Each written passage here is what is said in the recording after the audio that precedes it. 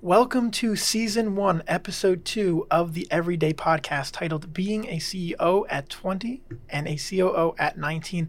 I am your host, Matt Esposito, and I'm going to let our wonderful co-host introduce himself.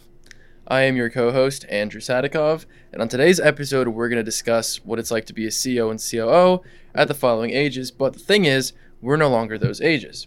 So we're going to be talking about our experience from about 2 years ago, when we were, CEO at 20 and COO at 19, even though we no longer are.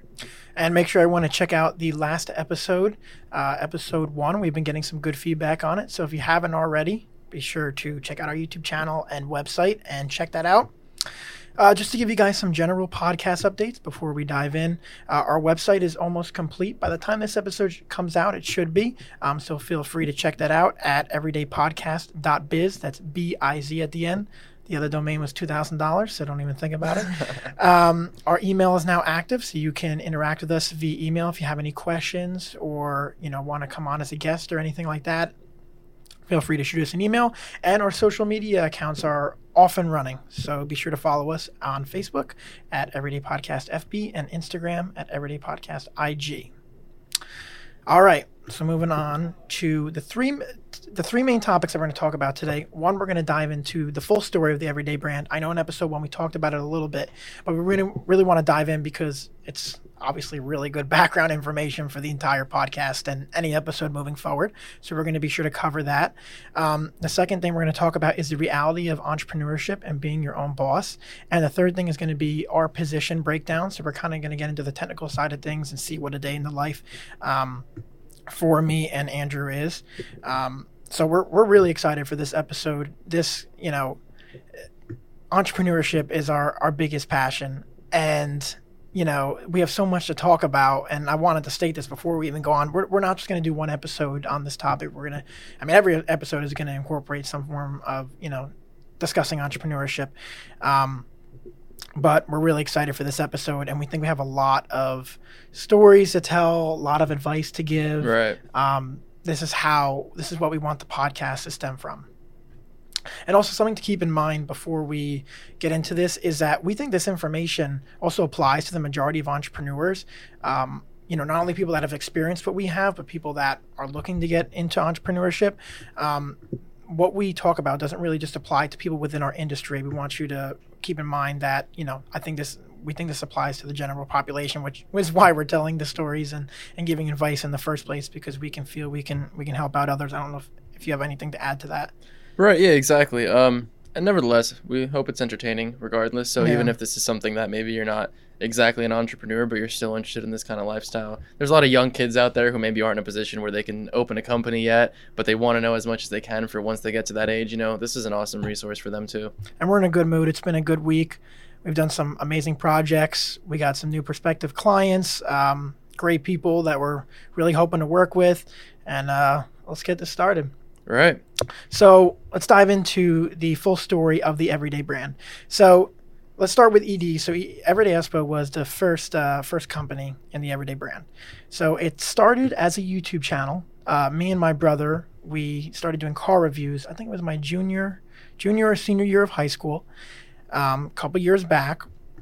And, we would just review cars like our family, the cars that our family owns, our friends. My Civic at some point got reviewed. Yeah, Civic at some point. Basically anything we could pick up and try and get some cool content. And a couple months down the road, I think it was like 8 months later, we started getting a little bit of traction, had a couple thousand views. We got in touch with a local dealership, Circle BMW, over in the road in Eatontown. Great team. We love them. They're our first client. Wouldn't be here, if it wasn't for them anyways. Right. But we got in touch with Circle BMW, local dealership, and we ended up coming to this agreement where we'd come in and we would have access to their inventory at the BMW dealership, and we could use them for our car reviews in exchange for, putting up like an advertisement for them. So it was like a win-win situation. Here I am at 17, 18 years old, and now I have the opportunity to drive around a new M4 and put it on my YouTube channel, and it was a win-win situation. And it ended up a couple months after we got into that. And keep in mind that I was personally still in college. I was actually a neuroscience major at the University of Delaware. I thought I was going to be a doctor for pretty much all of my life. I wanted to be a dermatologist, to be more specific. So while we were running this YouTube channel, I was coming back and forth from school on the weekends and editing it on iMovie, all that good stuff. So after a while, Circle BMW came in and talked to us, and they said, can you guys do these videos for us? But we want to use some video in our advertising efforts. And I was like, well, all right, sure. Here we are with our phones. Here we are with our iPhone. Yeah, literally. 8 or something like that filming. And this had one of those DJI little gimbal things. Yeah. I remember that thing. Yeah. And this was even before Andrew was involved. Right. Yeah. I wasn't even. Company didn't exist. Mm-hmm. I wasn't involved. I knew of the channel because everybody in school would talk about it. Yeah. The Everyday Espo channel. Got some pretty good feedback from the kids. But. And I'm not really sure how I got the name, by the way. It just came to me one day, and we kind of stuck with it. Obviously, my last name is Esposito, so Espo for short. And we transferred that over to the company when we formed the LLC. But going back to what I was talking about with Circle BMW, they approached us after doing these car reviews for a couple months, and they asked us if we could assist them in their advertising efforts, doing some video. And obviously, that was a paid job, and we were like, yeah, sure, why not? Let's try it out. And soon enough, they referred us to basically their brother or sister dealership, whatever you want to refer to, Circle Auto Group over in Shrewsbury. Another great group of people. We love them. And they asked us the same thing. They said, hey, are you guys able to create a TV spot for them? And that's when we were like, well, what the heck, a TV spot? There we are with our iPhones, like I said before. We didn't have any professional equipment. We had, nothing like that. And I left that meeting, and I was in the car driving home, and I was thinking to myself, well, if these two businesses need these video services, maybe other dealerships also need these services, or even a bigger picture, maybe other businesses in other industries could utilize these services. And a month later, I believe I was a freshman. Yeah, I was a freshman in college at this time. A month later, I decided to form the LLC for Everyday Espo. As I said, that was the first company in the Everyday brand. And from there, we started out with a total of 4 guys. I think Andrew came on right away. That's where he came into play. I know you told the story last episode, but you said you saw my job post on Snapchat. Yeah, Snapchat, literally part-time filmmakers. Quite honestly, it was a super simple thing. So, Andrew might be chief operating officer at ED now, but he started out as a multimedia specialist, and then from there, he moved up to operations manager before being made COO. So, he started, as a filmer too. Right. So after that summer, I created the LLC, and we were strictly just a photo and video company. We also advertised that we could do some social media work, moreover just content creation in the photo and video wise. But the fall rolled around and the business started to grow. We started adding graphic designers and added graphic design as a service. We got our first gig for a furniture company. We were asked to do a TV commercial, which we filmed oh my God. in my garage.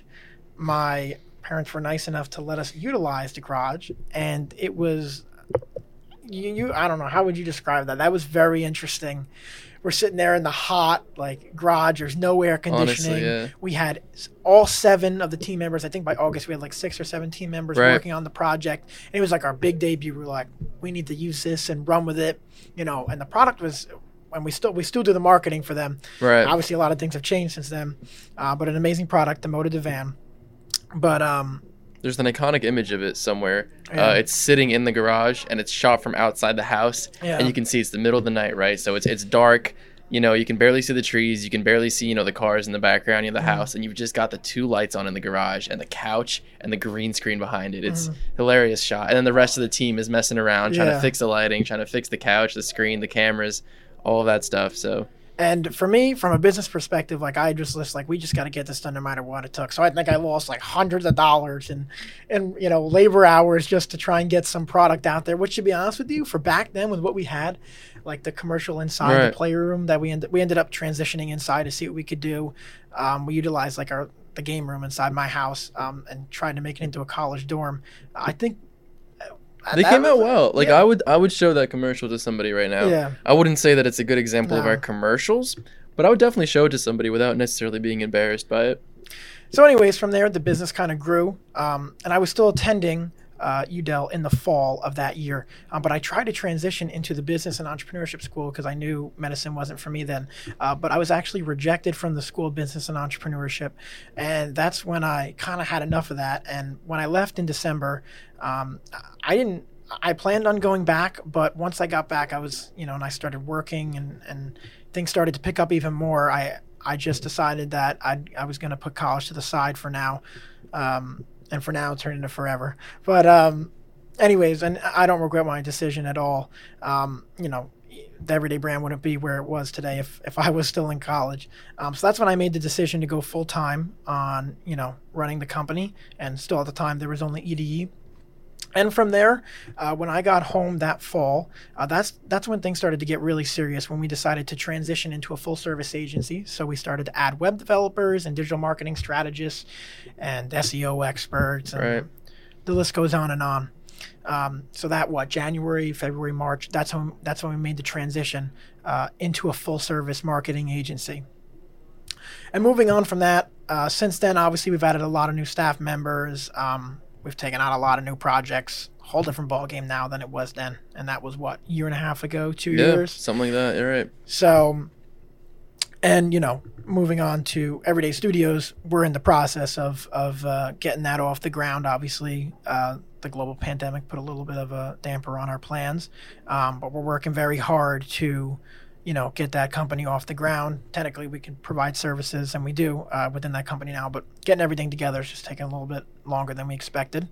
Do you have anything to add, Andrew, about the Everyday Brand? I don't know, any background information that may be useful to the audience, that'll help them in the future, just in terms of anything to do with... Yeah, not really. I guess at some point we're going to mention, not even so much here, but just, the mistakes we've made and then the lessons we've learned. From there, I think a very big point for us was, and I talked to Matt about it today, was that before we used to disagree on a lot of things, and now we don't so much, pretty much at all. But I remember when we first got the office, and, Matt was excited to get the office. He wanted the team to be together in one space, creative minds thinking together, working together. And I was like, absolutely not. Like, we're working out of Matt's garage. We've got one camera, 2 lenses, we're borrowing people's, equipment if we need something, maybe somebody has a reflector that we could use, or maybe some of these guys, they've got a light, right? So at the time I was quite terrified to put that kind of overhead. But I remember it turned out phenomenally well, honestly. And everything, every step that we've kind of taken forth has definitely pushed us, towards success, towards the direction that we want to be in. And now he wants a bigger office. Yeah, exactly. Yeah, so, and like you said, we're going to kind of dive into the specifics of our journey in the entrepreneurship world, but we wanted to kind of take a couple minutes to discuss how this happened, in terms of forming the Everyday Brand. Anything to add to that before we move on? No, let's move on. All right, cool. So the next topic is the reality of entrepreneurship and being your own boss. And before I even dive into this, because it's a very, I don't want to say touchy subject, but I get very, I don't know what the correct word for it. Maybe heated is when it comes to entrepreneurship and talking about my journey. I guess I take it on a personal level. Let's say excited. Yeah, excited. That's a right. good one. But, before I start, I want to say personally, I wouldn't change a thing about what I've done. And even that goes to show, I've made a ton of mistakes over the past couple of years in doing, but that's why we've gotten where we are. So I do want to state that I would not change a single thing the way things have gone, because the experience that I've gained is absolutely priceless. Everything could disappear tomorrow, and I'd probably be able to adjust myself into doing pretty much anything else, or apply my knowledge and experience to, I don't even know, anything pretty much. Right, yeah, start another company. and we run into college students all the time, or, we also deal with college graduates as they come on to EDE or, EDS. And it just goes to show, it just reiterates what I said about how much I've learned, because I feel like I know a lot more than some kids that are still in college, especially in the business world. I've learned so much, and it's absolutely priceless. Right, yeah, there's no replacement for just going out and doing what you're doing. As much as college can teach you, if you have the opportunity to start a business, probably better off starting a business than go into a business school. I mean, it depends. If you're going to go to Harvard, go to Harvard. But in many different situations, think, is this something that I could already be doing? What steps can I be taking on my own to get to these goals of mine, And of course, there's always risk, but I don't know, that's what I live for. And he likes risk too. Andrew lives Oh, for absolutely, risk, so. yeah. But I guess the next thing, how people view our journeys. So I don't know if you want to start with this, but basically what we mean by this is people have a certain view of entrepreneurship, and the reality of it is kind of not what's on the outside. Usually when people look at me and Andrew, and you can add to this too, or correct me if I'm wrong, they'll see, they know that we work very hard for what we have. Yeah, they're being nice to us, right? They'll give us the benefit of the doubt. Yeah, but they see we drive these nice cars and we do these nice things and we meet these nice people. And I feel like people just think, oh, I don't know, like, I don't know how to describe it, but like... Yeah, you're a typical, businessman who makes his money off of, lying and cheating to others and stealing money from the American public, through vicious means. And not even that, just like I feel like people don't realize what we do or how we go about it. They just see what's on the outside, and that's why we're here to kind of talk about what goes on the inside, to kind of give you guys some insight into the reality of entrepreneurship. So I guess to give our personal takes on entrepreneurship, I'm going to let Andrew start with his first. I know you have your notes on the second page too, but I'll let you start first on your personal take on entrepreneurship. And then, like he said, we're very passionate about this this topic. So the biggest thing that for me, I grew up with a very tech background, right? So I'm going to school currently now for computer science. I was always, math, science, technology, all that kind of stuff. And I didn't understand that anything else besides, STEM, realistically was valuable, was important, was anything. And it isn't to say that I had a problem with anything that wasn't STEM. I just didn't see how it kind of played into society. For me, there was technology, people that make the technology, that maintain the technology, there are doctors, dentists, whatever, that keep people alive, and everything else, entertainment, food, yeah, all that stuff is important. All of that stuff exists for sure. And it just didn't play a big scope in my life. And at the time, my idea was I'm going to go to school. I'm going to, learn everything I can learn. I'm going to get fantastic grades. I'll get hired somewhere. I don't need social skills. I don't realistically need any sort of directions. I don't need to realistically have my own opinion, anything like that. That was my plan. Through kind of entrepreneurship, through meeting Matt, through working with clients, I realized that everything that I thought was super important is so, in the background, second place to everything that we actually do, and before I used to think of kids, maybe somebody's not doing so well in school, and I'm thinking, oh man, this kid's wasting his life. He's going out with his friends and they're messing around or doing whatever teenagers do in high school. They're not studying, what is he doing? He's wasting his time. Now I look at these kids and go, hey, this kid probably has more social skills by the end of high school than I will by the time I'm 30. This man has done everything that he can. He can talk to anybody, he can make conversations happen in elevators if he has to. All these skills, all those talents, they are monetizable. They are something that you can bring to the table, that you can offer to this world, in entrepreneurship and outside of it. So a really big thing for me was realizing, what is valuable, that memorizing numbers and math equations actually is not as valuable as understanding how to live, how to make decisions, solve problems, interpret what other people are saying for yourself. And the biggest thing for me was, at the time, thinking numbers, I thought I was kind of just a number. I'm a high school kid, decent GPA, decent SAT score, going to a decent school, or at least at the time I was hoping I'd be going to a decent school. I wasn't going to go to an Ivy or anything like that. I figured I wasn't important. In the grand scheme of things, I was just a normal kid. I was going to drive in decent cars, live in a decent house for the rest of my life, whatever. The biggest change was when I started working with Matt, and I realized that my time is valuable, that the things that I do, the content that I produce, the decisions that I make actually affect people's lives. They affect people's businesses. They affect people's markets. Where I set up a light in a specific video can be the difference between how quickly a car from Circle BMW sells, or, how many people share a video with their friends, or what people think of a certain shot. And from there, it's been, you can't go back from that. It's so difficult for me now if I'm doing homework, I'm doing a computer science lab, and there's, 100 other kids in my class who are doing the exact same lab, who are going to come up with the exact same solution, so that the professor can read through all those labs and, delete them, throw them away. That's a very difficult step for me to make, because now I'm used to the stuff that I do, actually mattering. You know, and I think probably similar thing for Matt once he realized, kind of just how much control you have over things and how, important you can be, how influential you can be over things. It's a completely different lifestyle, completely different mindset for things. Before I tried, kind of like, hey, you want to get good grades, you want to do well, but, I can also, play video games all night if I want to and not think about it. Now, it's, give your best all the time, but not even because like, oh, you got to give your best, right? Like Gary Vee said, always give your best. So I'm going to do that. No, it's a matter of you want to. You wake up in the morning and you want to give your best, So that was a huge thing for me. What do you think? I think that was pretty good. Yeah. I want Right. to make sure you covered everything in your notes. Exactly. No, moving on. Yeah. Yeah. The other thing was, selling, right? When coming into this company, I actually told Matt that I will do anything. I'll fly drones, I'll edit videos, I'll position lights, take apart cameras, whatever. I'm not going to do any sort of sales. That was the one thing I remember. There was an application. There was a little, almost like a grid pattern of things that you could circle. I circled everything, and I specifically put a big red X through like sales, anything to do with clients, anything to do with sales. That wasn't my thing. I don't know. I don't want to persuade somebody to buy my video or anything like that. But eventually, I ended up having to do it. And I learned that it's not really selling.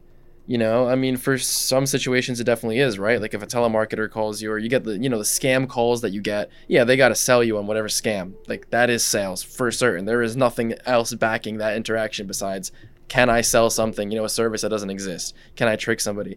But here, we're selling solutions to problems. I come to a business, my sales tactic is I sit down with the person, I say, okay, tell me about your marketing. And I listen to what they say, and in my head, I think, long and hard and carefully about everything that they're saying. I create this image of, their marketing efforts and see where can I apply my skills and the skills of my team to make this a better image, to make these efforts, better. And from there, I realized that for one thing, people appreciate that a lot more than, somebody trying to sell them a service. Right. And for another thing, I enjoy that. Mm-hmm. I enjoy sitting down and solving problems and stuff like that. So a lot of the entrepreneurship stuff that you see online, even like the Gary Vee videos and, Jason Capital and whoever else you might follow, they're going to spew out as much information as they can, as quickly as they can in a very sales kind of matter. But, sit down and really think about what you're doing. There are problems that you need to solve, right? And that's where you're getting your clients from. That's where you're building your relationships from. That's what makes you valuable as a business, as an individual, as a team member, all that stuff. And then finally, balancing school and work. That's not something that I really expected. People say, oh, side hustle, right? Oh my goodness. If this is a side hustle, then I don't know what a real hustle is, because I put so much more hours into EDE and effort into EDE than I do into, school or anything else. And it's not to say that I don't put effort into school. It's just a matter of, I don't know if you can start a business on the side. Like you need to be very stable and you need to have a very good sense of exactly what you want to do. Otherwise, you just won't have enough time. It'll take you a lot longer to get to the state at which you want to get to. So thinking of it as 8-hour workday, and then I'll spend 2, 3, 4 hours on my side hustle. No, it's going to be a 12-hour workday for your side hustle. And then you're going to fit everything else that you need to fit in. Somehow you're going to make it happen. At the time when we first started, actually, Matt and I were putting in easily 12-hour days. 12-hour days, realistically, neither one of us was going to make anything off of that. If you count up all those hours within the first, 6 months, maybe year, and you multiply them out by the minimum wage, way more money in the minimum wage than there is in entrepreneurship, especially as a starting company. You're not making anything like that. But as things kind of progress, that also balances out. So now, I know Matt's putting in 12-hour days, but I'm not anymore. I don't have to. I can.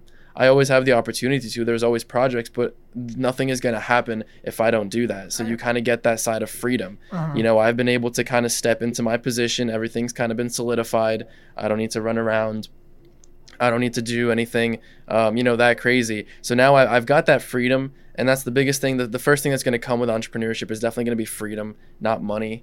If you're interested in money, then probably, go to pharmacy school, become a doctor. That's probably better than, trying to build a business, especially if you don't like it, don't do that. What do you think, Matt? Well, yeah, of course we'll get there one day on the financial side, but right, of course. We've already seen an improvement, and I don't just mean in that. I mean in terms of, like you said, the freedom that we have. By the way, if anyone thinks they're busy, that's a bunch of bullshit. He is getting a computer science degree and also runs the company with me. Like when I say without a problem, I mean like we don't have any issues in terms of like clients and workload and him not being able to complete what he does and his schoolwork. So Right, if anyone exactly. thinks they're busy, that's a bunch of BS. But when you love it, it's not so bad. Yeah, it's Right. not work when when you love what you do. Exactly. And the other side of it is, before I move on to my personal take on entrepreneurship, I've seen him change like tenfold, and I mean that in like extremely positive way. Just his social skills and what he likes to do. I mean, I come into the office some days, and like you said, we used to argue a lot, and I guess we were just going through some growing pains. Yeah, we had very different ideas. But also, again. the arguing I encourage, because that's why we got where we are today. You know what I'm Right. saying? It's not a negative thing. And I also agree about the 12-hour workdays. I feel like we're also willing to if we need to. I mean, we always are. We've done it a couple times the past month. And we'll probably end up doing that for EDS anyways when that starts to pick up. Oh, yeah. But, we've definitely seen an improvement in it and everything, But, and like I said, yeah, he's changed a lot in all positive ways. I appreciate that. I'm excited to see what happens over the next year or two. Think about how far we've come in the past, year, 2, 3. The next year, that's even going to be more improvement than what we did then. So, completely agree with everything he said. So, move on to my personal take. Like I said, entrepreneurship is my favorite topic to talk about, but I feel like society has tainted it a lot. And that's kind of the battle of perception versus reality. I feel like when it comes to entrepreneurship, the media always just likes, or not just the media, on an individual level, you only like to talk about all the good stuff. Like I said before, ooh, they drive these nice cars, ooh, they own a business, they're a CEO, they're a COO, whatever the case may be.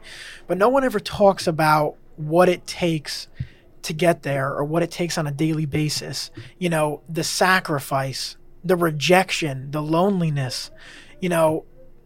Me personally, I was very isolated in the beginning, and I don't mean that in a negative way, but there's a lot of stuff that I had to do on my own, and I still have to do on my own that doesn't involve anyone else. That requires me, just me. It requires me to be isolated. So you have to be extremely self-disciplined and self-motivated as an individual on a daily basis, and even the sacrifice, and Andrew can speak to this too, on a weekly basis, even though we're not working 12-hour days, I've lost friends, all these relationships because of what I do. Even family, I've had family mention to me multiple, they know sometimes I can be distant because of work. I'll get yelled at for being distant because of work. Like it takes a lot of sacrifice.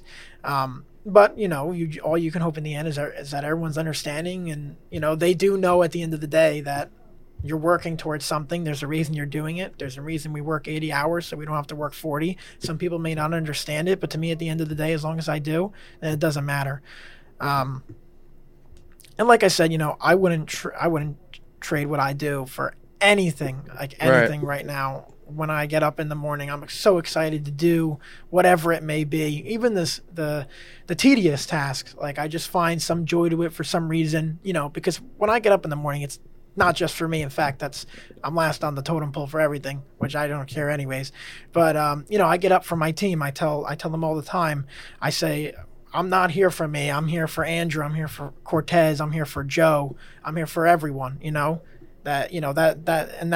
That's what drives my passion for entrepreneurship is affecting others' lives, not just my clients, but I think it dials down to my team at the end of the day is changing their lives and helping them progress in their fields. That's what I mainly care about, But like I said, society's view on entrepreneurship, I feel, is a little bit tainted. And that's kind of why we created the podcast too, to really give the insight and see if we can turn things around a little bit, even if we change one person's perspective or give advice to one person that ends up taking it. Me and Andrew will probably be happy at the end of the day. Right, exactly. I don't know if you have anything to add to that. No, other than, coming from me when I first met you, right? And kind of just the stuff that you've been able to achieve.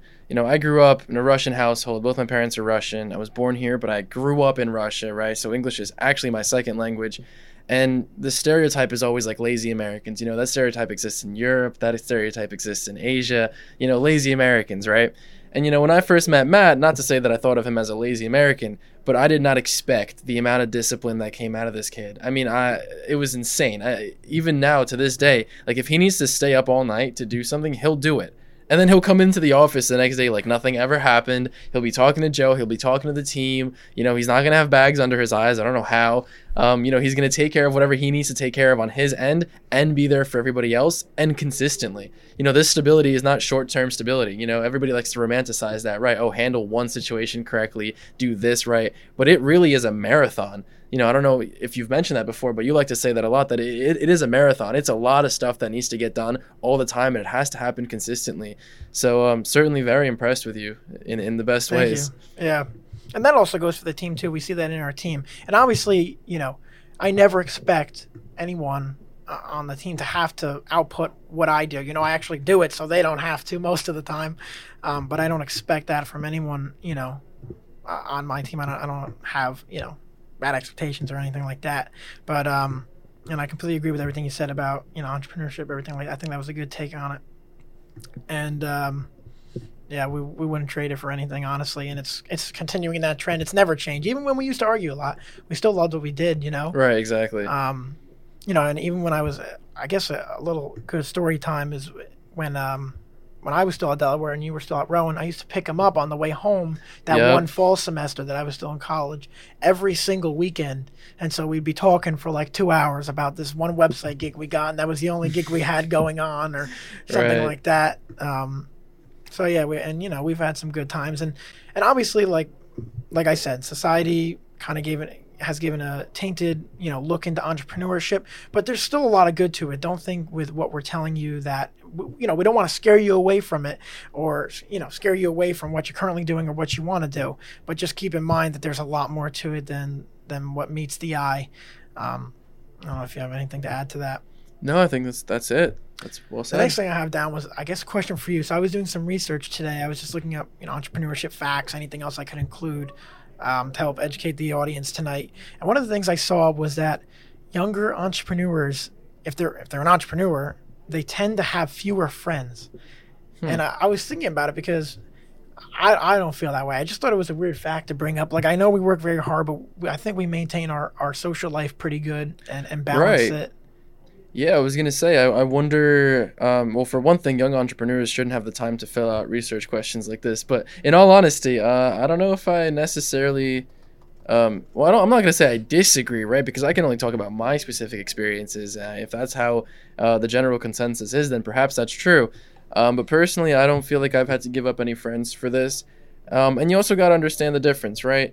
So, Matt and I are friends, obviously, but there's a much deeper level of friendship between him and I, and, me going to a party and hanging out with some kids, from whoever's local to that area, right? So there's decisions that can be made. I can be working on a website or on a gig with Matt, talking about something for the company, or I can go to, a party, or if I'm old enough, a bar or a club, whatever, and sure, meet people there. So perhaps from a numbers standpoint, right? If we assume that every single person you meet, 50% of them are friends, then you could probably develop a statistic. But realistically, as far as like actual meaningful, social interactions, I'm very satisfied with myself and where I am. I'm very blessed to have my friends. I think the people in my life are the most amazing thing in my life. And they support your journey. Right, exactly.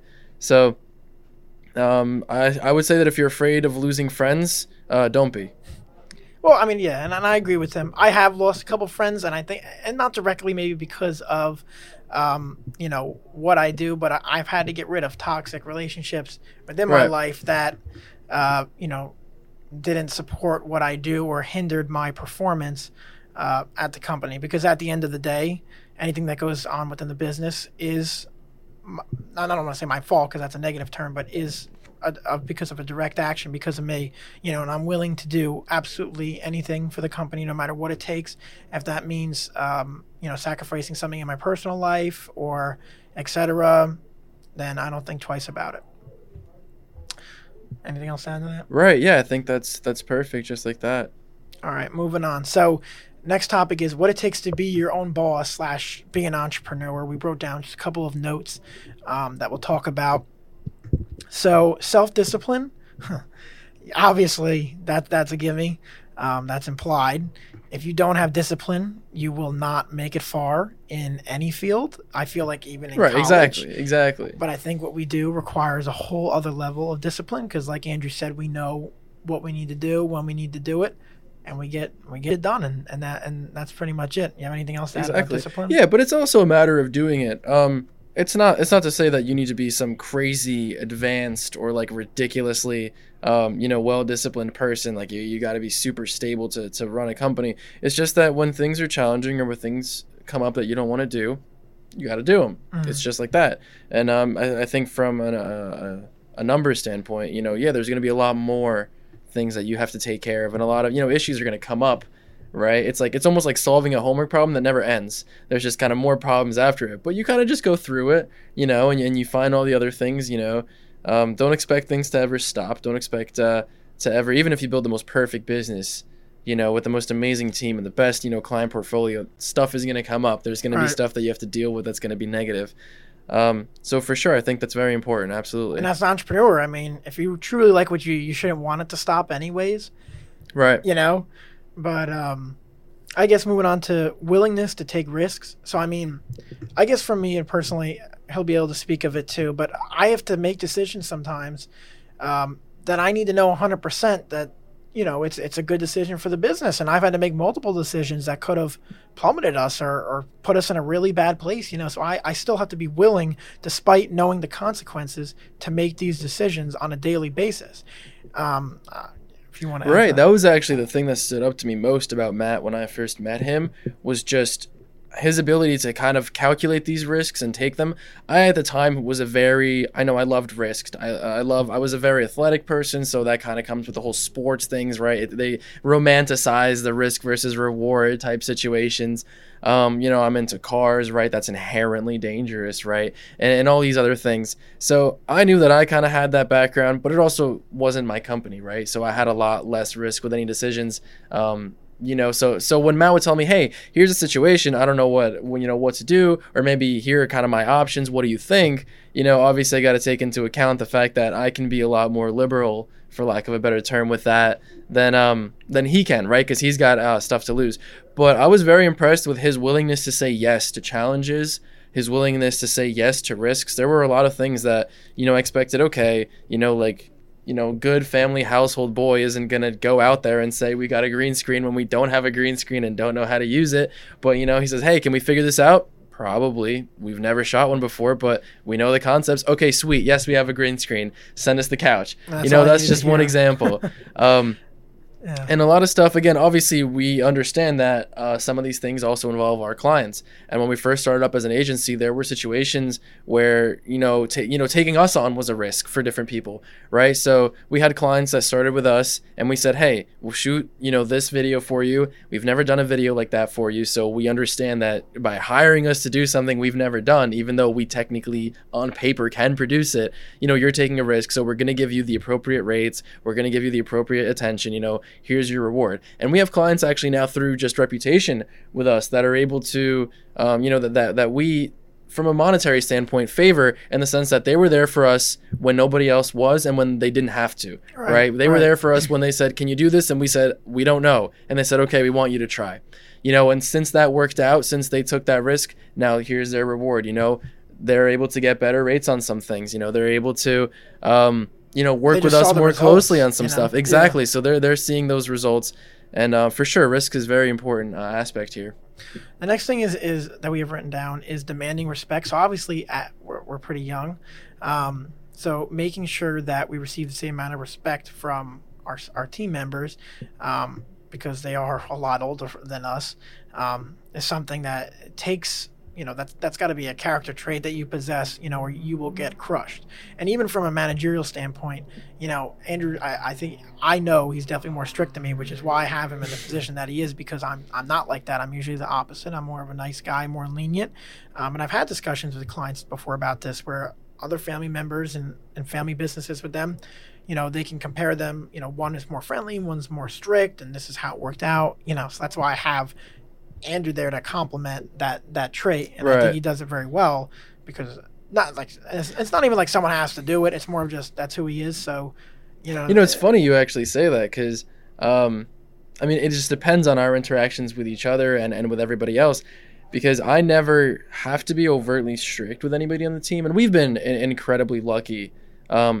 And I guess that a lot of the stuff that you say is based off of being a fledgling company. Again, coming back to the title of being, 19 and 20 when we were doing these things, any of the kind of dirty work, for lack of a better term, did kind of fall onto my shoulders.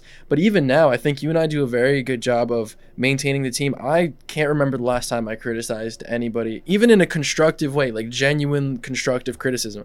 I can't remember the last time I did that for anybody on the team. No, I'm not saying Realistically, it's offering ideas, right? Offering, hey, here's your solution. Here's probably another solution. Consider it, right? Working together with a team. But it's very interesting you kind of bring that up, because I never even really realized that. And you're right to say it, but that is kind of my personality trait versus yours. Exactly. Well, either way, you're more willing to be strict with it. Oh, for sure. I guess moving on to the next thing is being a personal leader. So what we mean by that is, obviously we are someone's boss, but we also have to be there for them as a person. Everyone here wants to be treated like a human being. So just because someone's underperforming, that doesn't mean, oh, look at their numbers or out the door. Maybe something's going on within their personal life that they may want to talk to you about, or maybe there's something we can assist with or connect them with some people that can help them.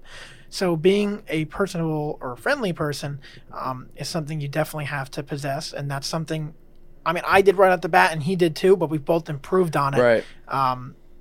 In the past couple of years.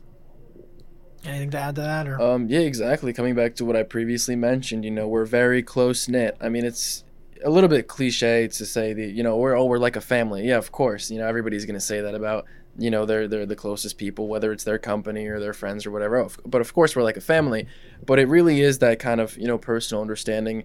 And the biggest thing is you got to understand that the people that work for you, the people on your team, they're doing their best. They're always putting their best foot forward, and it may be worse than it was last week for whatever reason, but they're still, giving their all again. And if somebody is blatantly, sabotaging projects, then obviously, that's not a person that you want on your team. But at this point, we don't have anything like that, so always kind of just thinking about any situations, anything that goes wrong, this person did their best. How can I help this person versus being upset? It's never going to help, right? Being upset at somebody, and there are situations, right? They come up. There are definitely situations. Even there are situations where I've done something where Matt's been upset. I'm certain of it. But at no point has Matt ever come up to me and said, what the heck is going on? This is incorrect. That's incorrect. Are you even trying? Like, what are you doing? It's always, if something comes up and something has to be addressed, you address the team and you say, hey, this is kind of what happened. This is what we were hoping for. What are the steps that we can take? What are your ideas? What are my ideas? Let's compare the two. Yeah, I agree. I guess moving on to what's next? Oh, this is the big one. Separating personal life from business. For me, this is sometimes easy, sometimes not. You want to, you go first. I'm going to get my thoughts together on this. Yeah, I'm honestly trying to think too. A lot of Matt's friends are a lot more involved with the company than my friends are, mostly for the fact that at the end of the day, it's Matt's company. He's got all of that weight on his shoulders. His friends and family is going to be a lot more involved than, for example, my own. I don't know if have my parents even been to the office. This is an interesting question. So. I don't think they have, and it's not to say that they're not massively supportive. They are, and I love and appreciate them. It's just a matter of they don't realistically need to see it. They've seen pictures of it. Maybe even they have been to it at some point, but they're not as involved as with you. So for me, they are separate. And they're fused together by the fact that most people know. Most of my friends know, what I do. And my friends are also very proud of me, so I'm very lucky. So I never have to explain to anybody. If I meet somebody new, I absolutely never even have to mention the company. My friends will say, "Oh my God, did you know he works for Everyday Espo? He does all this cool stuff. They do marketing. They're this great team." My friends are always very supportive of me in that sense. But for me, it is separate. You can't let the two affect each other. So you can't let the stuff that happens within the business world affect your family life and affect your friends, because at the end of the day, they love you and they support you. Even if it might not seem that way at times, they do want what's best. They just have different ideas. And vice versa. You can't let the stuff that happens at home influence any of your any of the stuff that happens at work. And it takes a lot of strength, especially for me. I'm somebody who it was very, at least coming out of high school, was incredibly affected based my entire self-image off of what other people said about me. So for me, if I'm coming into work and on the way to work, somebody says that they didn't like something about me or something wasn't right, something at home happened, that's going to mess up my whole day. And it's going to take a lot of effort for me to pull myself together and to deflect that. So it's definitely a skill set that you develop over time with the whole business thing. I'll let you take care of what you want to say about it. Yeah, I think it's a skill that takes time to develop, and like I said, for me, I don't expect the output that I have to do. I don't expect my team to come in and do that, but separating my personal life from the business life has come into play so many times. And Joe will know this too. When my grandfather passed away last summer, I was at the office 4 hours later, moreover, because I knew he would want me to be there and he'd want me to be working. He wouldn't want me to stop. But it's things like that take a lot and a while to develop, that type of skill set. And even just on a daily basis, everyone has stuff going on in their lives. I have to come in every single day, which is fine with me. No matter what is going on, I have to come in with a smile on my face, ready to support whatever the team needs, deal with any clients, whatever may be going on. Which is fine with me. That's just part of the job description.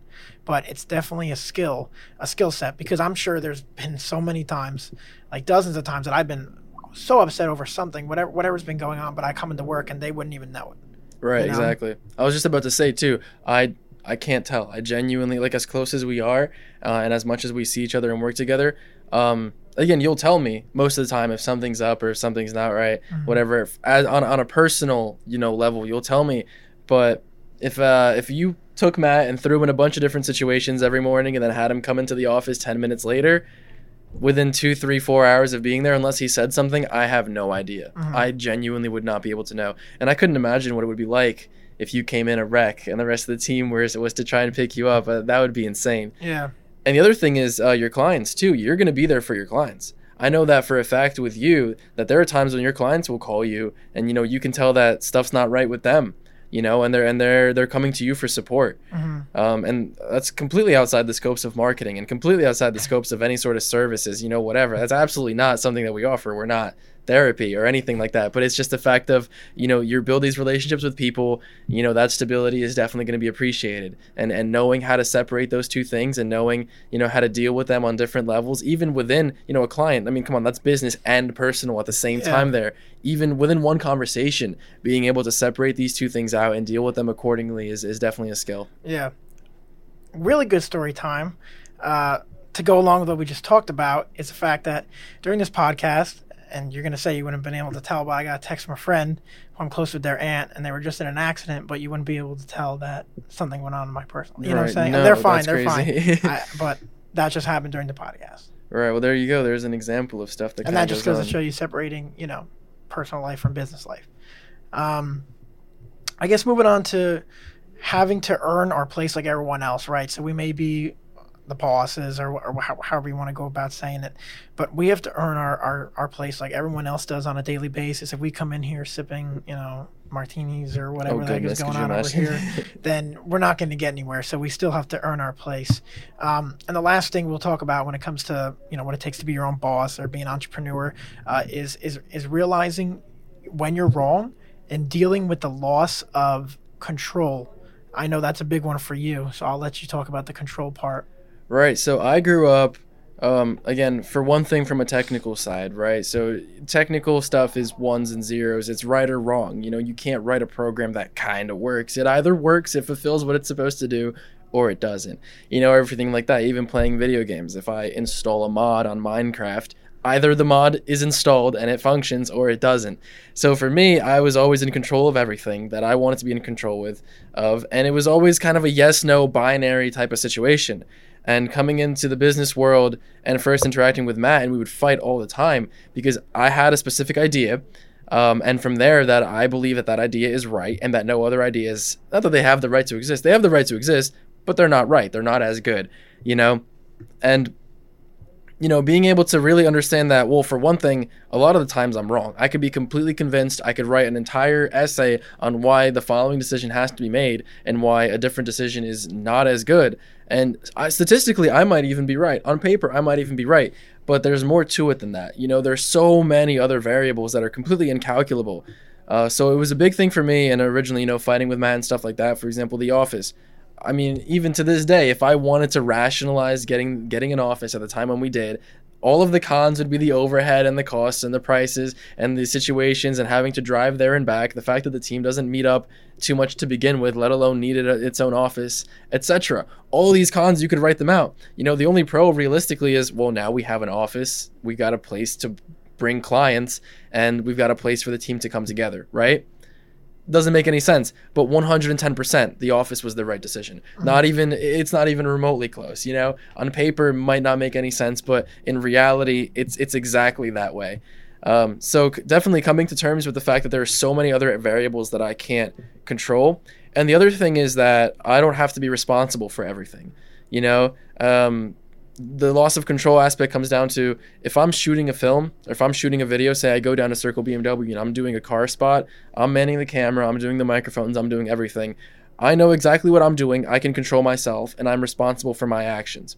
If I send somebody from my team down there and I don't come with them, I'm relying on them to do the entire video. But at the end of the day, if Circle BMW calls and has a problem, I'm going to be dealing with them. Matt is going to be dealing with them. All of that is going to reflect on us. So there's a certain level of trust that unless you develop that from a young age, through school, through your family, through extracurricular activities, team sports and all that jazz, you're not going to be used to that. You're definitely not going to be used to letting go of things. And the other thing is, you're not going to be used to just giving it to somebody who's way better than you at that. To this day, or at least at this point in time, I know that if I've got a video to shoot, there are guys on my team who are way better than me. There's absolutely no question about it. And I would be better off every single time giving them the camera and giving them the equipment and having them take care of it than do it myself. And the same thing kind of goes for you too, right? Yeah, no, definitely. Because I've had to learn to offload tasks. That's been a big thing, is letting the control go. And it's not even like I'm a controlling person, but I just like to do it because I know it's getting done right if I'm doing it, and I don't want to rely on anyone else. But it came to a point, and it's come to a point for a good percentage of what I do, that I've had to offload that to other people and rely on other people, which is something I needed assistance to come to terms with. Andrew and Cortez would help me out with that all the time, and that would be usually the main discussion during our management meetings. Right, exactly. I was just going to say that our meetings would be exactly that, the offloading of tasks down the pyramid. Mm-hmm.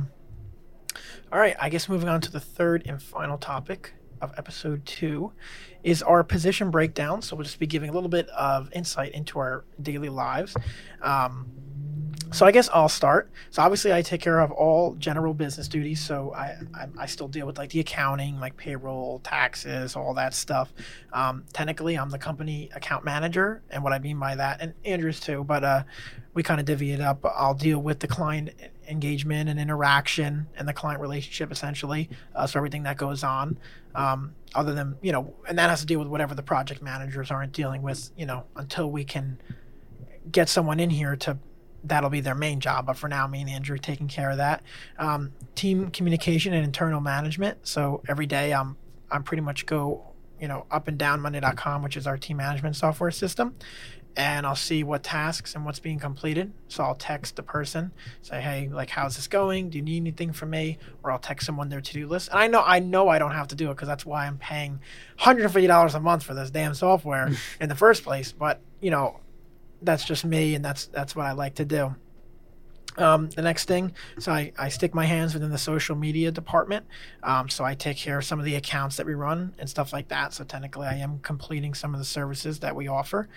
All incoming inquiries that have nothing to do with the sales department, like calls to the office or like emails, I'm still taking care of that. I still run, we divvy it up, but I do run a lot of errands on a daily basis, because I don't really want to pay anyone else to do it. If I need to go do this or do that, well, I'm a person. I have a car with 4 wheels. I can go do it myself. There's no reason to offload it. And there's the tedious stuff, like I clean the office every single day. Everyone who hangs out with me at night, friend wise, knows there has to be a 15-minute stop at the office so I can wipe down the tables and get the place ready for whatever the next day may bring. And yeah, basically, if anything is going on within the company, I'm responsible for it. So I have to make sure I'm there to, take care of it. So I take on many different hats within the, position breakdown. Right. Yeah, exactly. Move on to yours. So for myself, I take care of a lot of the technical side of stuff. I make sure that all the equipment is running correctly. So here's an example. Currently, we have a problem with our battery grips for our cameras. We didn't want to buy the Sony battery grips because one battery grip and like 2 Sony batteries costs more than all of the accessories that we have for these Sony cameras at the time. And we don't need a battery grip to be able to run it. So again, cutting some costs, we're able to get the stuff that we need to get without spending a huge amount of money. But now we've got an issue. Both of them are bugging out, and now I've got to solve it. So I can take it apart, literally take it apart. I know what the problem is. I know where the connectors are, and decide maybe I want to cut the connectors from the battery grip altogether. It's interfering with some of the settings on the camera. I can delete that function from the grip altogether, because the problem is that we want the battery space. We don't want to pay for all of we don't realistically tilt the camera to the side, and even if I did, I could reach the other shutter, and the rest of my team could too. But that's just an example, right? So dealing with the equipment.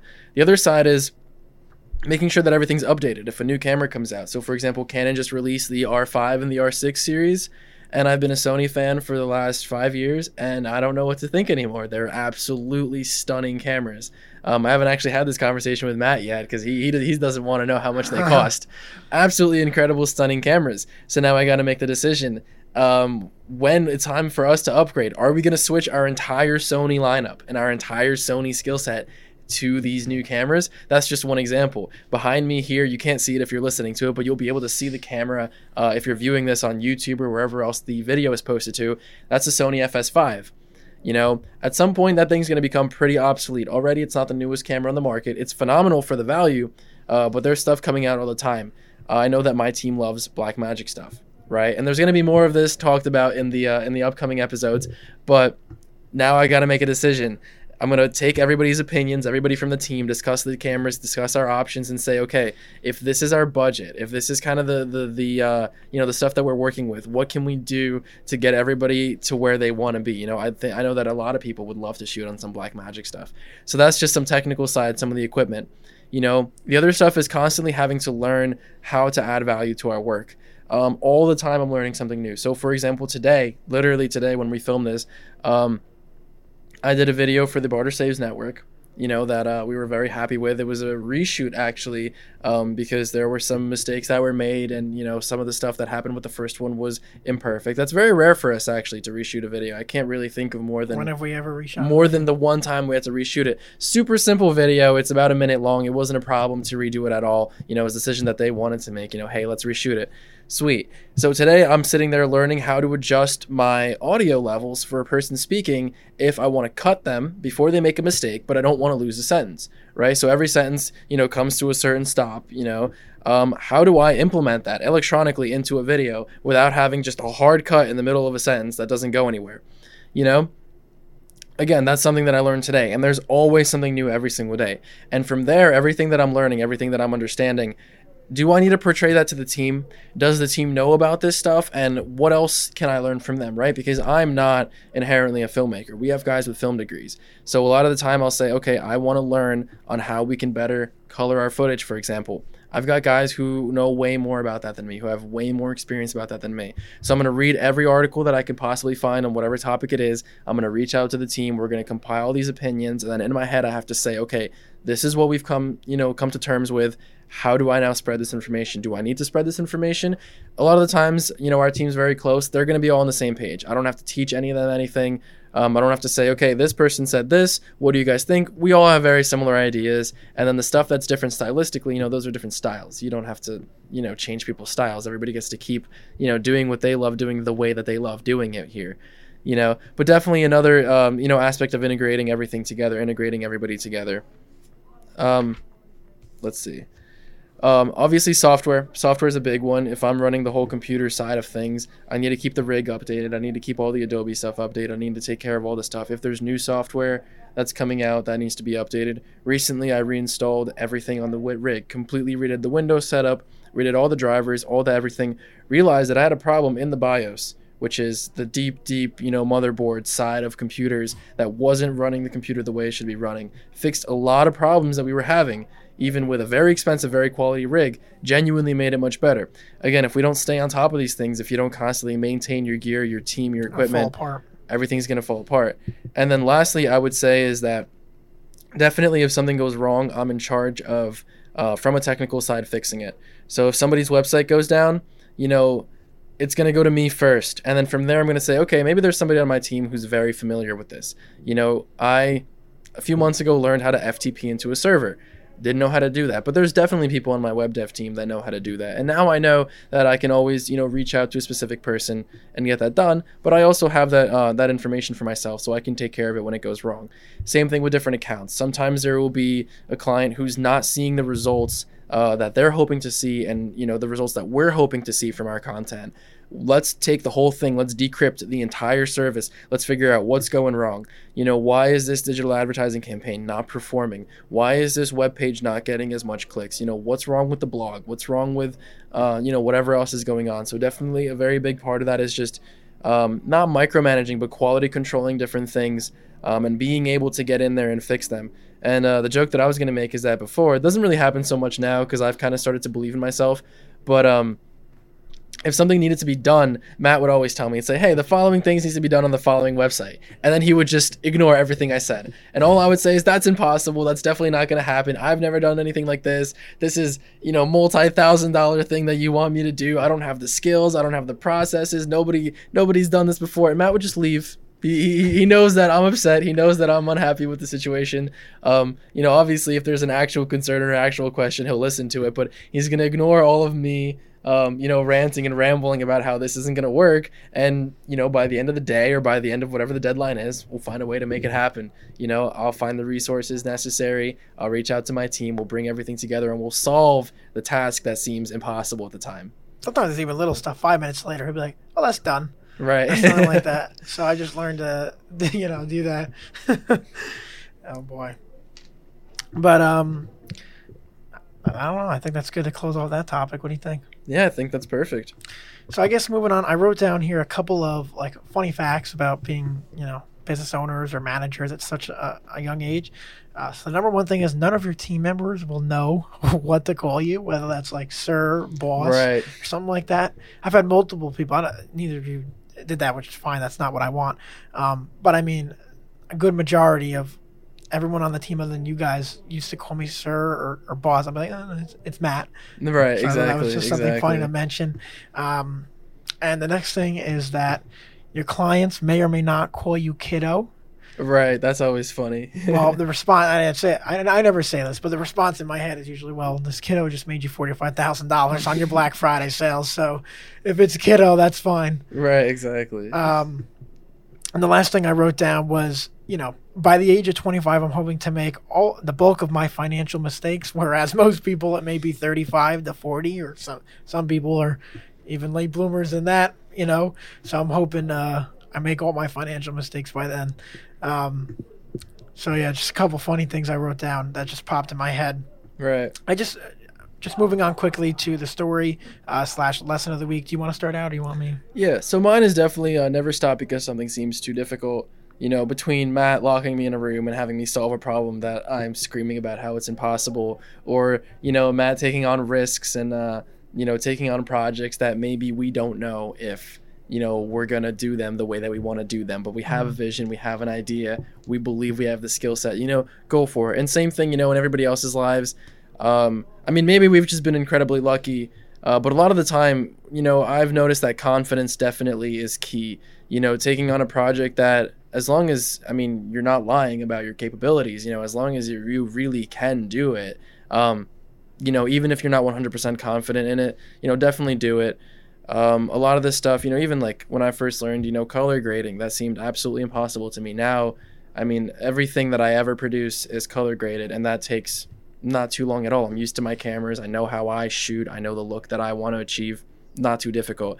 Same thing with like originally when I called GoDaddy on the phone because we were having a problem with our website, and the guy on the other line said, "Oh, have you ever FTP'd into a database before?" And in my mind, I was like, I have no idea what you just said. And I was like, sure, definitely. Give me the link. Give me the key and the pass that it, takes to FTP into a server. Definitely, take on the challenges. You're definitely going to fail at some of them. But, no, it's better to fail at something of course, and learn from it than to just, close yourself off altogether. I mean, failure leads to success at the end of the day. So. Exactly. I guess moving on to my lesson of the week. I wrote down, don't let a few bad seconds or minutes ruin your day. I run into this sometimes where I have a, negative interaction with a client or just something's not going well. And I have to learn that that's only 5 minutes of my 24-hour day. So if I let it affect me for the rest of the day, then the rest of the day is going to be crap. And that may lead into the next day. So you just have to, let go on some things. And like I said, don't let a few bad seconds ruin the rest of your day. You can overcome whatever hardship that is, and bounce back from it stronger, even if it's smaller things. Doesn't have to be something huge, and kind of take it from there. Right, exactly. All right, so that's pretty much it for the topics and the content for this episode. We do want it to be known that this is not going to be the end of discussion in terms of entrepreneurship. Of course, it's part of every episode.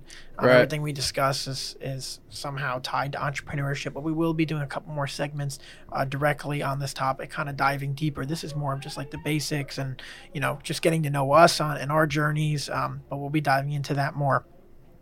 Just giving a little sneak peek into next week's episode. It is titled Let's Talk Photo and Video, where we're going to have a couple team members from EDE and EDS come on the podcast with us. Just talk a little bit about the creative side of things. Talk about our services, how we do them, why we do them, all that good stuff. And as you can see already, Andrew's one of our guys that is, that loves to do photo and video stuff. Like right, I'm very excited. Definitely excited. And content creation in terms of photo and video is one of our mainstream services. Next week, let's talk photo and video, and we'll be having some of our guys on, so we'll be able to start meeting some of our, team members that we have. We'll start showing some of the talent we have off. But like I said, we don't want to show off all our cards yet. But lastly, make sure, you guys can email us at info@everydaypodcast.biz. That's B-I-Z at the end, or visit us at the website at everydaypodcast.biz. That's B-I-Z. Or follow us on our social media accounts, which, like we stated before, are now fully up and running. Our Facebook's everydaypodcast.fb, or everydaypodcast.fb, and our Instagram is everydaypodcast.ig. Andrew, I don't know if you have anything to add, but this is a pretty great episode. Glad we were able to speak our minds. We hope you guys learned something, even if it's something small, or take something and apply it to your daily lives. And like I said, if we help one person in some way, shape, or form, then we're happy with how this came out. Absolutely. All right, everyone. Thanks for tuning in. We'll be back for episode 3 next week. And if you didn't watch episode 1 yet, be sure to go back. We'll see you soon.